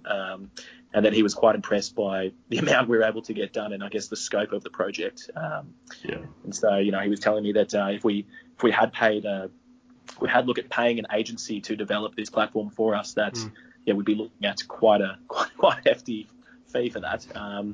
Sure. So it was nice in a sense for that, but also, I was getting him to try and help me solve some of these issues that have been doing my head in the last week, and he was having some trouble as well. So I haven't been going crazy for nothing. But yeah, it's look, when it's a real passion of yours, you're willing to just go all in on it. And yeah, we're really disappointed not to get it out this year. I guess certainly the opportunity cost of anyone that has been very interested in fantasy rugby, or anyone that has previously played Fox Sports has been looking for something else. So we were hoping to take advantage of that and fill that void. But no, look, I think when you want something, when no one else is building something quite the way that you think it should be, that we just decided to go ahead and chase it ourselves. Yeah, no, I empathize 100% with that. I think it's great. And like, you guys have got a great vision and it sounds like a good team. So yeah, not to beat the dead horse, but looking forward to it. Yeah, and I mean, and I think what's key to remember is with the demise of Fox, you've taken up the scoring system and in fact have improved it. I mean, if people have been following your blog post on Draft Rugby on your site, you give a very good numerical example of the kind of differences it averages the old rating system. It really undervalued the sort of work that props, in particular in Scrum Halves did. And I know you've made slight tweaks to the scoring system, points for a number of passes depending on the position, so on and so forth, even scrums. I know Matt will be very happy to hear that. I mean, there are also other very good platforms out there, such as FRD, they're out there, and I know the others I'm sure are going to try to do the work, but we really, really love just the scoring. Really, really adds some context to what each of the players are doing on the field. So, hey, you know what? At least someone's out there trying. That's the way we see it. I mean, and you know what? All power to you guys for cracking on. And when you say life is busy, I've been involved in building a website. It's hard work. So I think people will be disappointed, but I don't think it's a disaster, and the fact you guys are still cracking on, it's absolutely fantastic. So don't take it too hard. I felt some sadness and guilt there. Don't do too hard on yourselves. You've actually done a lot more than anybody else has. That's for sure. So to move on from the topic onto the field, Alex and I, we've come up with a Dream Fantasy 15 over the last few years, and we've chatted about it. But maybe we're thinking just to get your thoughts on our selections, and maybe you could just tell us if we're wide of the mark or something of that nature. Absolutely. I'd love to. Yeah, sure. Yeah. So it's not at all scientific. Let me just get that out the way. A big thumbs up. Yeah, this is very much like we've gone back like deep into the recesses of memory we're trying to think about those guys that, stand out in the annals of fantasy rugby. So, legendary performances. Not necessarily guys that went the full distance and, put together sort of 10 consecutive years or something. But just, those legendary performances. So I'll run you through what we've got, and you can tell us if we're off the mark. Speaking for myself, my fantasy rugby sort of history, I guess, is that way back in the day I used to play test rugby. I don't know if you guys ever played test rugby. Can't say I did, no. Yeah, I was one of the early adopters of the fantasy model.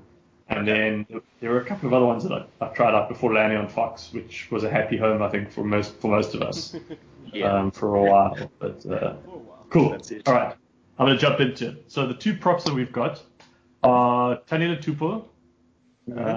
It's early in his career, but he's just one of those like money ball props. Like props are tough to find in fantasy, and he scores like a center half the time. So he's pretty much my favourite player in the game. So and fair enough. I'm not going to argue with you on that.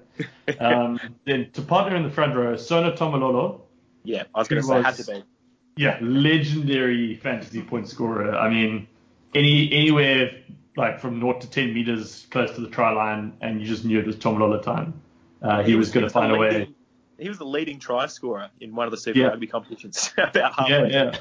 And I mean that was around the same time that there were guys like Jose Gear and like René Ranger was at his peak. So to be the leading try scorer is no mean feat, let alone as a prop. Absolutely, yeah.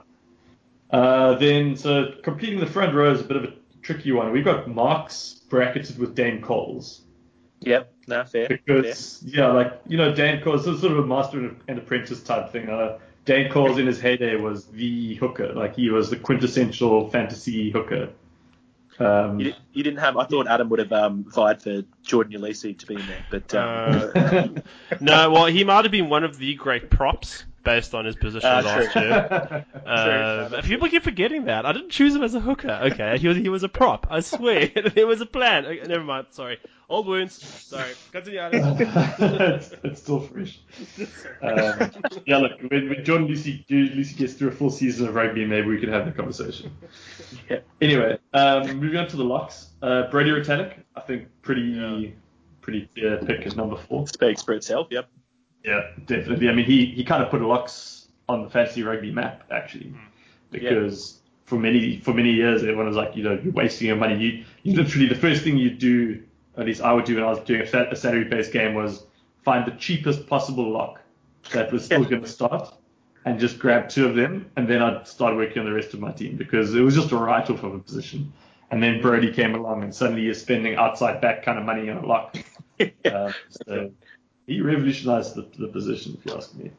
Yeah, and absolutely.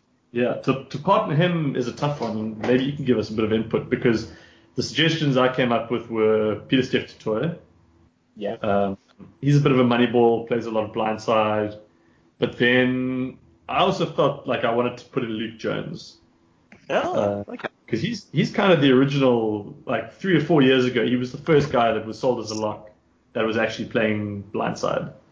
Yeah. So I don't know, like there have been a few guys like that over the years. Like Fafita had 1 year. Yeah. Jed Holloway had like an amazing year when he was his breakout season at 8 for the Waratahs, and he was still being sold as a lock.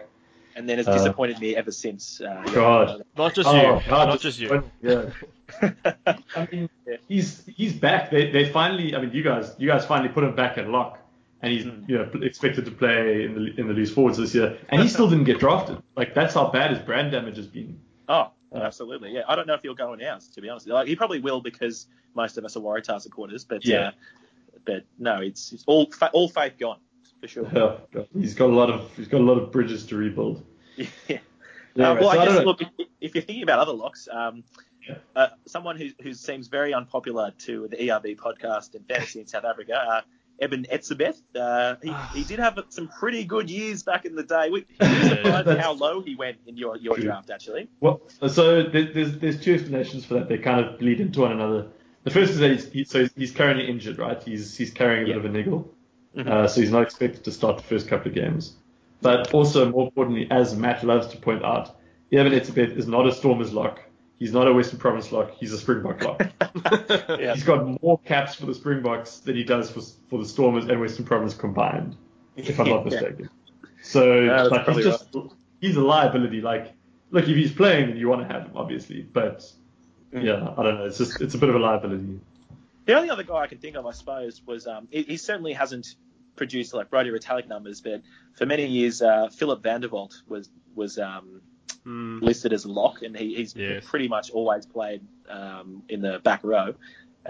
He was pretty consistent for your 35 points or so on Fox Sports, I'd say, as an average, which was nice. But no, I think in terms of out and out locks, it would just have to be you're right, it would have to be Brodie, and then I would just say it has to be one of the Stormers locks. I think Peter Steff will probably be the highest lock. It'll be between Brodie and Peter Steff to go first in our draft this year. But we had Peter Steff go in the second round. Second round, okay. Second round, second pick for Andrew, I think. I think so. Yeah, we were just talking about that because the very next pick, so he picked Peter Steff to join. The guy after him took Ben Lamb. So that was a bit of a strange one. Yeah. But anyway, okay, cool. I'll move it on. The Lucy's. So first of all, I've got Ardy. I feel like he's cooled off a little bit, but I'm expecting a big year from him this year. I think it's Ardy's year. He did. He kind of last year. He was injured a bit and just generally hadn't been performing. And he actually came back, had a pretty barnstorming second half of the season. I managed to snap him up pretty cheap, or in let's say a trade that was definitely leaning to in favour for me. But he came back pretty well last season. So no, look, I'd expect big things from him. Obviously he'll be rested a week or two, but I think he'll make a big impact for the Hurricane. Yeah. All right. Well, there's a bit of controversy here because we don't have Amanaki Mafi or Akira. Okay. Well, look, I can excuse Amanaki, but you can't take my boy Akira off the list. My fantasy team name last year was actually Show Me the Ioane because I managed to pick up both Rico and Akira as my first two picks, and they were the foundation of my winning season last year. So Akira's got to be in there, and look, I think if you listen to our podcast where we had Sumo Stevenson on, for my if Sumo's saying Akira's going to have a big year, and for my mind he already was, then I'm sold. Akira I think is going to crush it this year. So I'm with you. I mean, we had a running joke last year about that being the year of Akira, but that's right. But I genuinely think this is it. I think this is the year he finally breaks out. And he didn't do too badly last year. He had a no. Yeah, don't get me wrong, but that's the thing. That's how good he is. I actually think he's going to be even better this year. Yeah. But Adam and I, before you joined us, Adam and I were actually just sort of complaining about the fact that the guy who was just before both of us in the draft, Phil, he took Akira with his first pick. And we both had him lined up. It means that I ended up with Rico instead. Okay. Yeah. So I'm not going to complain too much. But it's going to be a big year for Akira. So look, I'm prepared to debate Akira over Ardy, for example.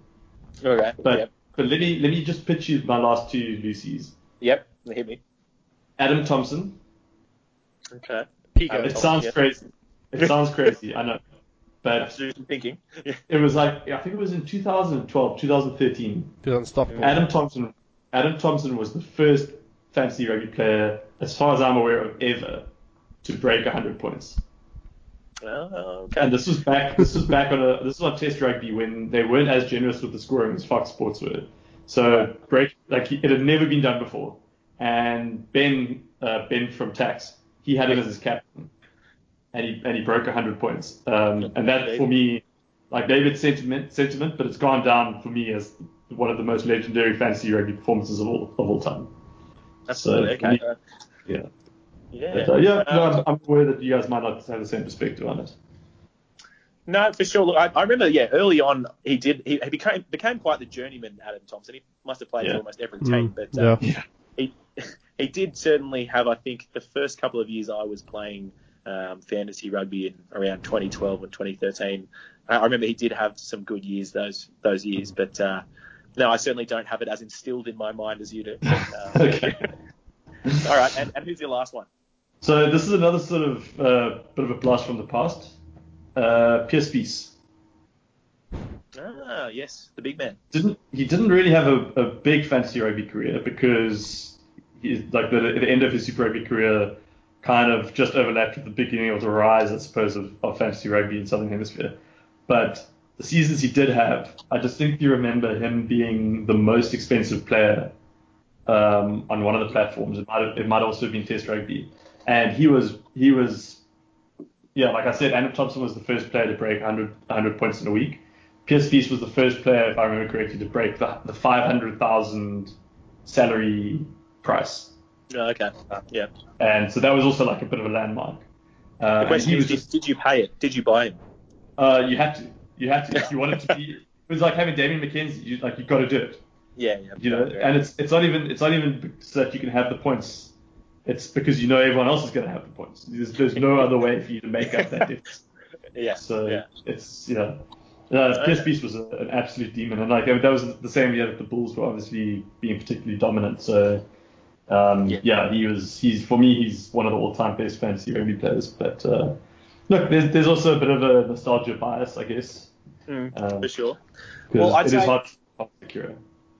Yeah, for sure. I'd say in terms of who I would say was missing out of that, in more recent years, I'd say Sean McMahon from the Rebels. Ooh, yeah, okay. Nice one. That's a good one, man. He single-handedly took that team on his shoulders and literally and figuratively carried it throughout the seasons. A couple of seasons there. God, no, he was so good. I was so looking forward to drafting him this year. Yeah, I know. I was so disappointed. Well, I'm so disappointed not only he's not playing Super Rugby this year, but that he's not playing for the Wallabies, because he's one of those players that just has those qualities of. We've done a lot of player camming him, and you just don't understand how he keeps making meters past the ad line. Like, he has much bigger people on him, and he's just still taking these tiny little pumping steps, and he just keeps going forward somehow. But he was pretty legendary in the fantasy front for a couple of years. And that's a good call there. I'm actually tempted to put in Akira instead of Artie and maybe slot McMahon bracketed with Artie on the bench. But I'll approve it. I'll approve that. Yeah. Okay. All right. We have a motion carried. Okay, good. Look, Scrummy's an easy one. TJ Perenara. Yep. No one outscores him. Yes. The fly half. Bit of a tricky one. I've got Damien McKenzie down. Yep. I don't know how you guys feel about that. Can't argue with that. I mean, I think I would have to remember how quickly did Richie Mo'unga go in your draft this year. He must have been in the first 5 or so, I'd say. Fourth, he was fourth. Well, I can say pretty much, I'd say to like 90 degrees certainty that in our draft, and I've got third pick this year, so I have a conundrum, but I'd say that the first 3 picks will include Damien McKenzie and Richie Mo'unga in our draft, for sure. You'll probably be, the only other person would be Marks, I'd say. Those will, to about 90% likeliness, be the first 3 picks in ours. So Richie, I definitely say, is up there. And I mean, I guess we've all grown to love Damien McKenzie because of his years at fullback. So I guess you could argue that Richie Mo'unga is an out and out 10. But look, I mean, I don't know what everyone expected from Damien McKenzie last year about.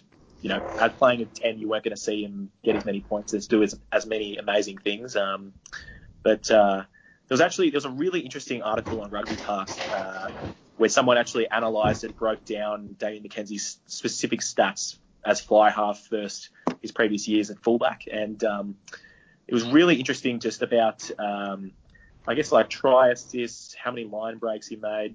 I can't remember, but just the stats were phenomenal. If I find that, I'll link it to you guys, because it showed it's like not like obviously he still scored a lot of fantasy points, but how much he contributed to the team from fly half was phenomenal. Like you couldn't really, it was hard to quantify until you see the stats. I'd be happy for that, for the 10 for sure. Yeah, look, I mean he's just an incredible talent. Yeah. Richie Mwanga, yeah. I mean, I'm a huge fanboy, obviously, but he's got a bit of a propensity to get injured, which is not great. And I don't know, like he doesn't have quite the same kind of X factor. Like he's a bit more balanced than D-Mac. D-Mac is just like the guy sweats fantasy points. So I don't know. It's hard to look past him. No, you go. Sorry. All right. Left wing, we've got the big man, Nemani Nadolo. Can't go past. Carried me to the championship about 3 years ago. I'll always be grateful. You pay tribute every year. Absolutely, yeah. I worship at the shrine of Nadolo. Absolutely. He's just so good, and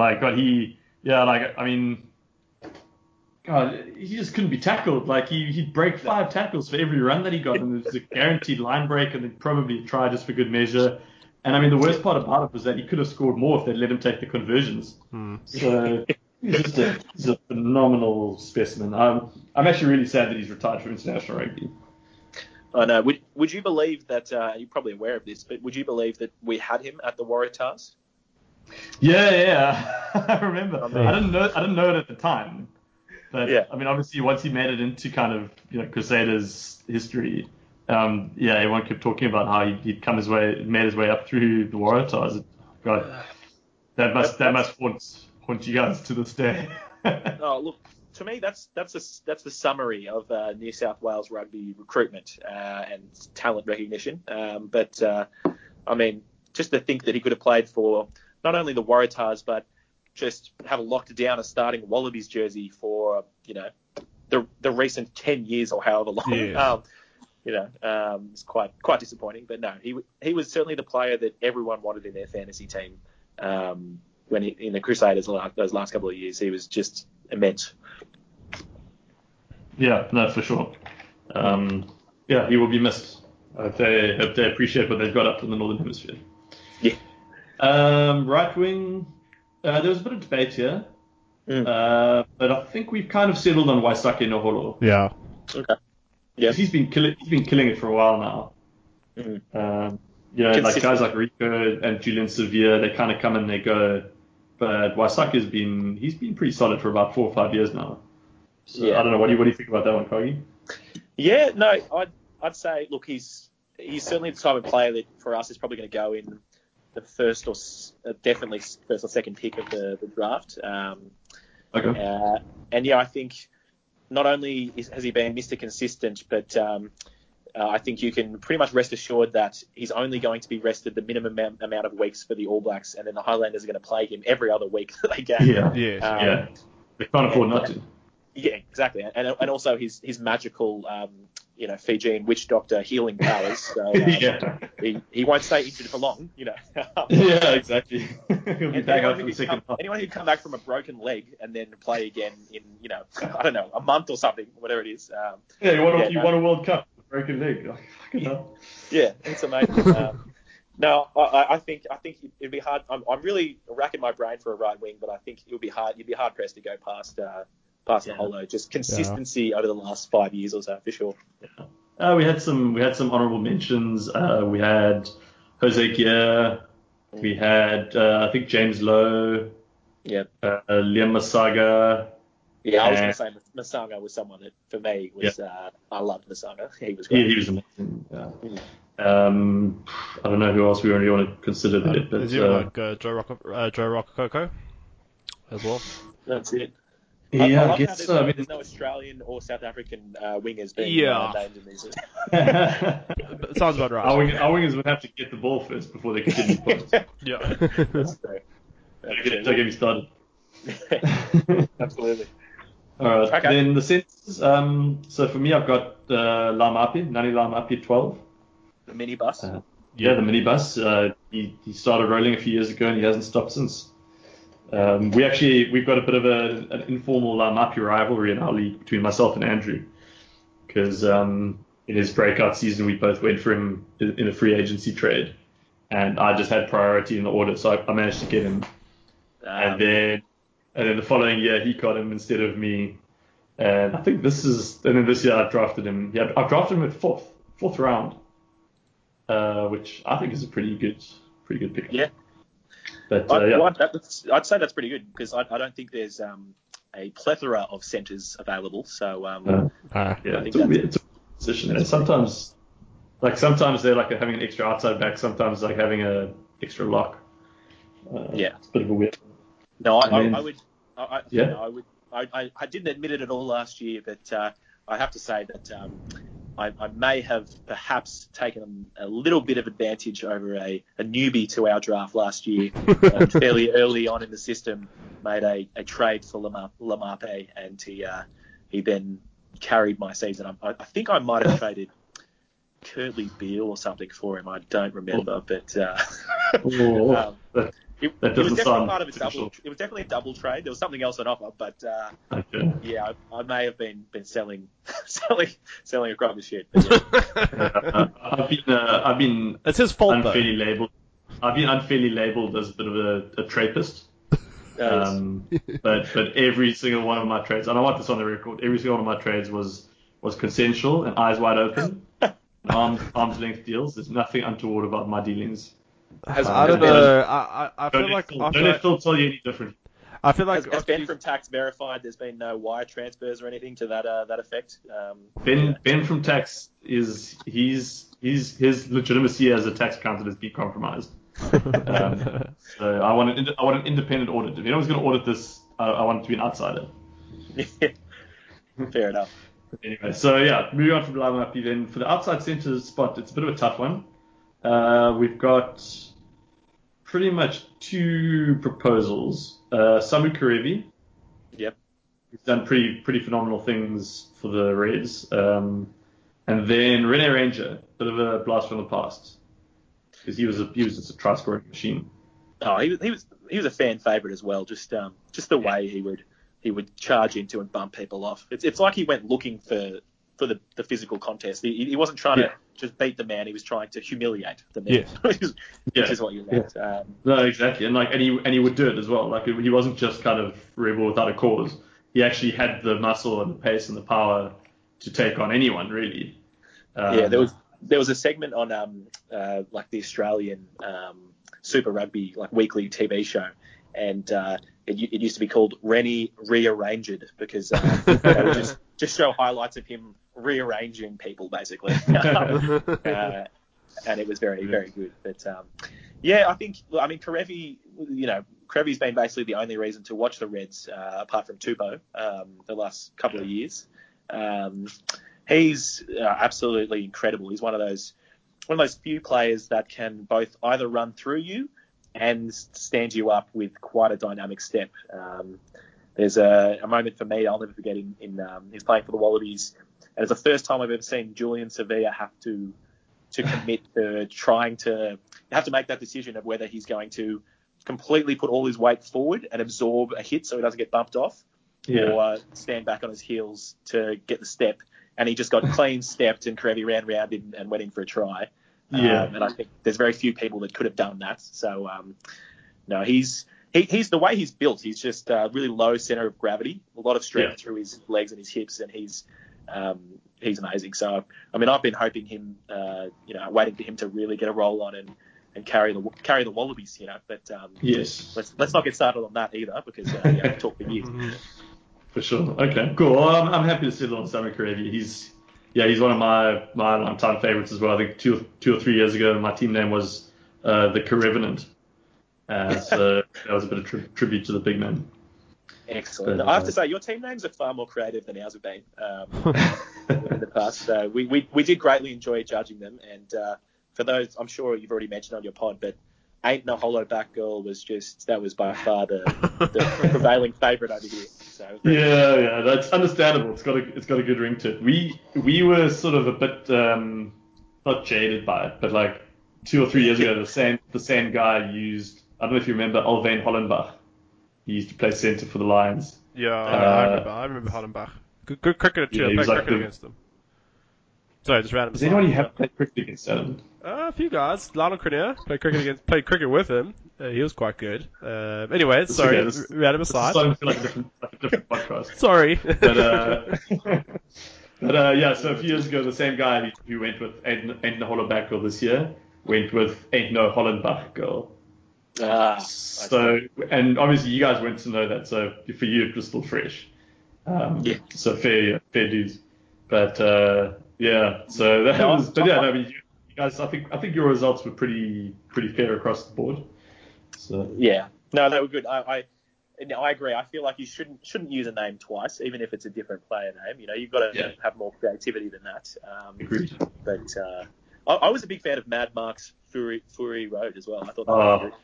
But, bless you, Kagi, bless you. I enjoyed that. I thought, in terms of being clever, that was very good. You know, there was two puns in there, sort of. So it was great. You're gonna make me blush. But what were your feelings on 13 Reasons Why Nui? Yeah, look, less good. Is that Adam's? Yes, that was mine. Look, I mean, my take on it is that the pun is okay. Yeah, but it's just a shit reference. No one wants to be reminded of 13 Reasons Why every time they check the scoreboard. Come on, Adam. Guys. He must have just seen that and had it stuck in your head. You're like, I've nailed this. And yeah, I just stop thinking past that. No, I did. I actually had a better one. It was I didn't get a good rating in the other league I'm in. It was Sesame Street, the kids show. Yeah. In South Africa, this is the local version's called Tokalai. It's not Tokalai. It's Takalani Sesame, and I call it Tokalahi Sesame, and our judge didn't like that. I thought I nailed it with that one. Otherwise, my plan C was BoJack Goodhue. That's all I had. I'm terrible at coming up with names. I write for a living, and I'm terrible at coming up with names. It's really bad. So yeah, look, I don't want to put you down, Adam, but I think you might need to work on that. Yeah. You got like 12 months until next year's draft, so you can start working on a short. Working on it now. Once we're done with the platform, we can help you out with that. All right? Okay, good. I'll take that. Thanks. That's great. If you think the platform is a challenge, wait until you start trying to get out of the team, man. That's it. But yeah, just before we go so far off the beaten track that we lose sight of it, let me tell you guys the lockdown for fantasy fullback of all time. Who else? Israel Folau, the one and only. Yeah, there's really no one else. I mean, he's been killing it. Like since his first year in rugby union, he's been a top 5 point scorer every single season. Absolutely, he's. I mean, this is my biggest challenge. Every year, I don't know if you guys go through the same thing, but you want to pick the best fantasy players because obviously you want to win the draft, and that's the most important thing. But at the same time, you really want to have a good player from your team. Do you guys find that? I'm a Stormers supporter, so no, I don't. I've never come across this phenomenon of having good players that I want to have in my fantasy team. I see. Okay. Well, so you're not willing to make the sacrifice because for us, after Israel Folau's gone, and look, I mean, Michael Hooper's been pretty consistent over the last. He wasn't great last year, but Bernard Foley. Foley's been very good as well, but this year that's a challenge I've always said if I have the pick and I can get Israel Folau, then I'm going to grab him, and so that's a challenge I'm going to face this year. Is that do I pick him in third or should I pick someone else? Yeah, that's fair enough. Look, I mean, I joke. I would always like to have Peter-Steph du Toit and probably Kitchoff. Because I mean, so probably for the same reasons as you guys, like a lot of the time I end up going to the stadium to watch the live games. And it just gives you that extra edge when you're sitting there watching your team and you're like, fucking give Peter-Steph the ball, come on, or whatever, So it is, but we've actually got a slightly different thing in our league where, because of the nature of our team names, there's like an unwritten rule that you have to have the player that you made a pun on in your team.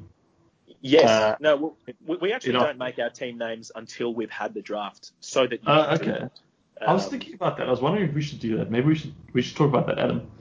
But anyway, that's for next year. But we at our fine session, Ben's the fines master. So everyone who at no point owned the player that they made a pun on in their team name has to take a fine or whatever. But, we were doing the maths yesterday. No one's got their players this year. Okay. It's going to be a big one. It's all gone to shit. Yeah. No, look, I think I definitely have to agree on Israel Folau. he's the best player. He's probably the best player in Australia. I mean, Poey's up there as well, but he's just consistently brilliant, and there's more or less no one that can do what he can do. And I think by the same token of going to watch your home games, whenever we go to watch Waratahs games, it's really hard because particularly if you're playing someone who has Israel Folau, you want to cheer for him at the same time. You're devastated because the other guy's going to get some points. Yeah. But yeah, so that's why I'm so motivated to possibly pick him this year. But we'll see how it goes. And what are your thoughts on his beautiful love affair with David Pocock? Best mates. Well, look, I mean, I'm sure you guys saw Izzy signed on for the next couple of years today, actually. So there's been some untoward reporting talking about how much money he's lost in that contract because of some of his antics. But look, I mean, personally, I thought just empty the damn bank to get Israel Folau locked in for the next couple of years. I mean, I didn't think there was really a question about it. But no, look, I mean, if he's, everyone's entitled to their opinions, but if he's silly enough to take the bait on social media and things like that, it's his own fault, He's in a position as a player where he just can't afford to be putting out his strong opinions, even if it is his opinion. Unfortunately, I just don't think he can be doing it. So, No, that's sensible advice. Like, at the end of the day, you have to accept that you're a public figure, for better or for worse. But I mean, I suppose in his mind, he would say he'd probably turn that around and say he feels so strongly about it that he feels he's got an obligation to speak his mind, to kind of, I don't know, in his mind, show people the light. Obviously, most of us think he's horribly misguided, but I don't want to shit on him too much. In this look, he could be a Scientologist, flat earther. He could say whatever he wants. I don't care. I'm still backing him. I'm still cheering. I need him to play. Right? We don't. Having morals is a very high luxury in fantasy rugby. Yes, it is. That's it. Absolutely. Yeah. Okay. Well, there you go. That's pretty bang on. Yeah. I think that's pretty good. I don't think there was many corrections to be made. I was trying to think of if I could pull up anyone on this short notice. I was trying to rack my brain for anyone else who stands out, but I think you guys have nailed it pretty fairly on the head. Oh, brilliant. Well, thanks for the input, Carl. Thank you. All right. Well, look, time is getting on. So very quickly, our blame game, the blame game of the week, sponsored by Game. We were going to give it to you guys. For fuck's sake, Adam, it's game of the week. I got it right. Game of the week. You got it wrong. It's a game. We were going I was to actually about to say. We were going to say the only reason I've come onto the podcast is to allow Adam to not be awarded this prize for 1 week. But, and even though you did just fuck up the name again, I think we'll still take it. It was we were selling that we were going to have the platform out. We were really pumped about it, but I think we can cop it this week. We can save you, Adam. Well, I was actually thinking of giving it to Nick, one of our guys. He actually lives in Sydney. He picked Vili Brits. And as as you might, so so we were kind of like, well, no, but if you're wanting to take it on chin, we very much appreciate it. So thank you for letting me off the hook just this once. Taking a bullet for Adam. So taking one for me. And then lastly, we don't really have a stop drop and poll this week. We just came up with a novelty XP of American presidents. Alex, I got to go in like 5 minutes, so if you could just run through that. Shit, now I've got to find it quickly. Yes. Okay. Oh, by the way, I just want to say I really enjoy some of these novelty 15s, some of the TV show references. I'm a big fan. Yeah. The chat exploded. This is our bread and butter. This is our bread and butter. This is what we do best. The rest of the stuff is just an excuse for us to do novelty 15s. I mean, the chat exploded on the ERB Facebook page, and who knew people had so many opinions about American presidents and what opinion they should play in rugby. It was very interesting. Alex, if you could just let me see if I can find a comparison. So there's a couple of hype posts about Super Rugby that got about 5 comments. There was an argument about Rugby League that got about 10 to 15 comments. There were some highlight reels that got like sort of 10 comments. The debate on the US President's 15 got 50 comments. So apparently that's what people want. That's what the people want. Some cross-code political rugby banter.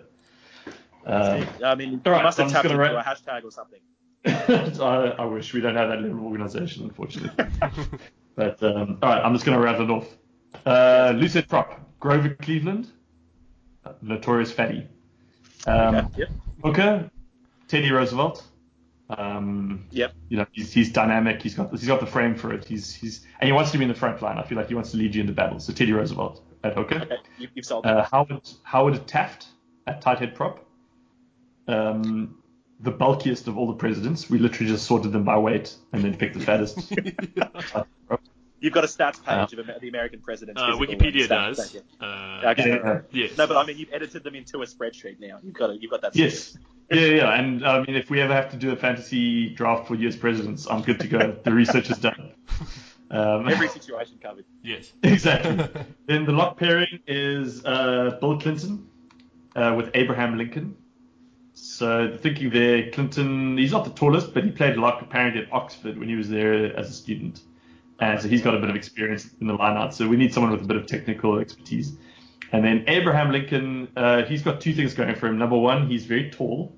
Yep. Especially if he's wearing his hat. Very, very tall. Yep. No. Also, it's important, I think, we needed someone to partner Bill Clinton that would kind of keep him under control. So those wandering hands of Bill Clinton's, we think Honest Abe will be able to keep him in line and make sure that he doesn't. I'm thinking about this. Yeah. But expect the hand of God to come out in the middle of the line out and poach the ball that he's not entitled to. And then the loose forwards, open side flank, Richard Nixon, Tricky Dick. He's just going to get in your breakdown, and before you know it, he's got your ball. And by the way, Nelson and Harry have just walked back in, and they were trying to figure out what exactly we were talking about. So I'm just watching their puzzled faces. Let them figure it out. It's great.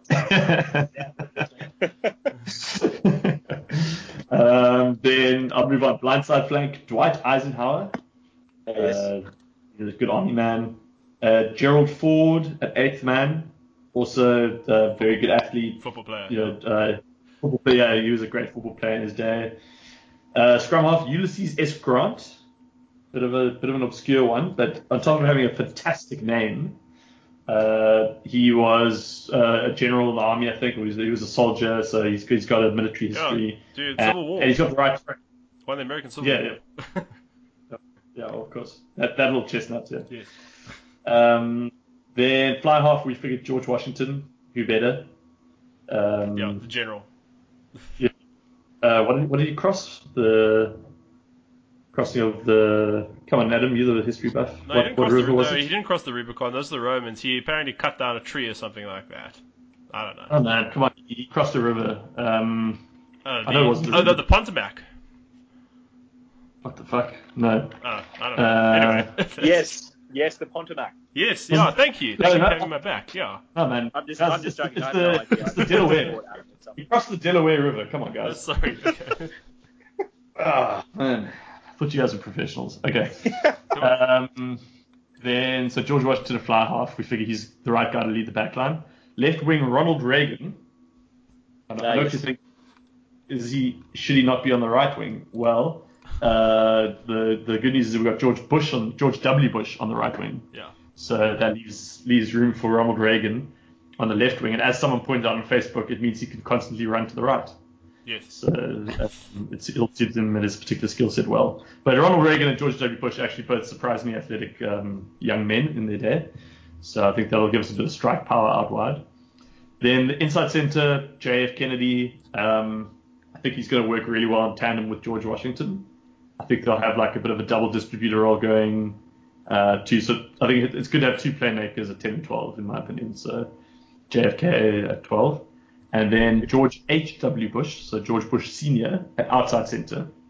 Also, apparently he had a lot of accolades as a sportsman, or as an athlete, before he turned to politics. And we also hope that he'll be able to keep his son on the right wing a little bit more in control. George W., by the way, is not going to be permitted to take any press conferences. So he'll be out of the meeting. And then, obviously, the people's fullback, Barack Obama. I think he's going to be that Solomon Alaimalo type of fullback, just we finding space. He's going to be a change. He's going to be a change merchant from the back. And we know he's got good hands because he's a well-known basketball player. He loves basketball, Yeah. So in theory he should have good hands. And then that ball is like comes at him thick and fast. So in theory he should be a good fullback, safe under the high ball. So yeah, I think he's going to be really exciting. I think he might actually be the star player, to be honest. Yeah. Guys, look, this is clinical. I'm sorry I don't have much to contribute, but you guys, you're nailing it on the head. You've really thought this through. You've done some research, and look, I think you should submit it to Congress or something. Just see, it might become an important scenario with what's going on over there at the moment. So. Yeah, look, it'd be a bit controversial because there's obviously a notable name missing. Donald Trump, we did not feel had the right mindset for rugby. We don't think he's a contact sport kind of guy. Well, he'd be the coach, wouldn't he? Isn't that? I think he's the guy that we tell him that he's the coach, and we'd ask him to drop some backline players for us. Yeah. But the actual coach would probably be Franklin D. Roosevelt. For me, just being in a wheelchair screams coach. Yeah. And just for our X-Men 15, Professor X is obviously the coach. So I think there's a good parallel. Have you done that one already, or is the X-Men 15?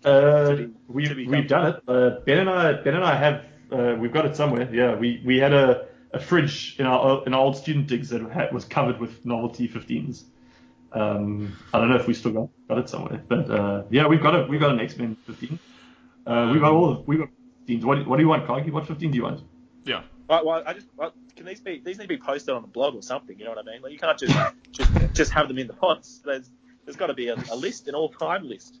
We've done Lord of the Rings, Game of Thrones. We've done that too. There's a couple others that all live in the group somewhere on the Facebook page, so we just got to find it. Yeah, I think we did. We might have even done a deity 15 at one point. Yeah, made up of gods. Yeah. So that just include New Zealand players, or Well, yeah, Richie McCaw's at number 7, obviously. Yeah. But he's the only one. All right, guys. We've been going for God knows how long. I think that's going to do it. Kagi, thank you so much for joining us and just chatting to us about draft rugby and just entertaining us generally and just being willing to listen to us talk so much cuck. We very much appreciate it. I wish you the very best of luck in your draft, by the way. Good luck. Thank you. Yes, thanks for joining us. He'll need it. No, look, thanks very much, guys. I do really enjoy listening to the pod each week, and I was very sad that I had to actually depart hastily the other week and leave you with Harry. But duty called. But no, it's great fun actually being a part of the pod, and look forward to continuing to grow our relationship with the Elite Rugby Banter. Yes, very much so. The feelings are shared. So thanks very much for joining us. And then to Alex, thank you just for keeping me company with Ben and Alex not around. Yeah. I mean, Ben and Bat. Yeah, fine. I didn't have anything better to do, so. Yeah, no, I got to go head off and play Dungeons and Dragons now. Guys, thank you so much for listening. Please, can you tweet us at Elite Rugby Bands? Also, tweet Draft Rugby. Also, just about your draft stories. Let's get some hype going. Apart from Draft Rugby, there's FRD out there as well, a couple of other games. But as we've said before, the scoring, if you want to go an online draft, use Draft Rugby. The casualty ward is legendary. If you want to know who's injured, Alex could have used it yesterday. Gareth Evans, we assume, will soon be in on this. Sorry whoever picked him for a draft. But thank you so much for listening. You can catch us on all the podcast platforms. We'll see you next week. All right, thanks. Why did you say Dungeons and Dragons? Why didn't you say something cooler? No, because what the fuck? That's what I'm doing. So. But Kagi had to go play basketball. Now you're going to play Dungeons and Dragons. I am. Okay. Why did you say you've got to fucking gridiron practice or something? Like you've got to go climb a wall. I don't know. Come on, Adam. I gotta go. I'm over as a beauty. He's got a male modelling contest. Yeah. Thanks, guys. Cheers.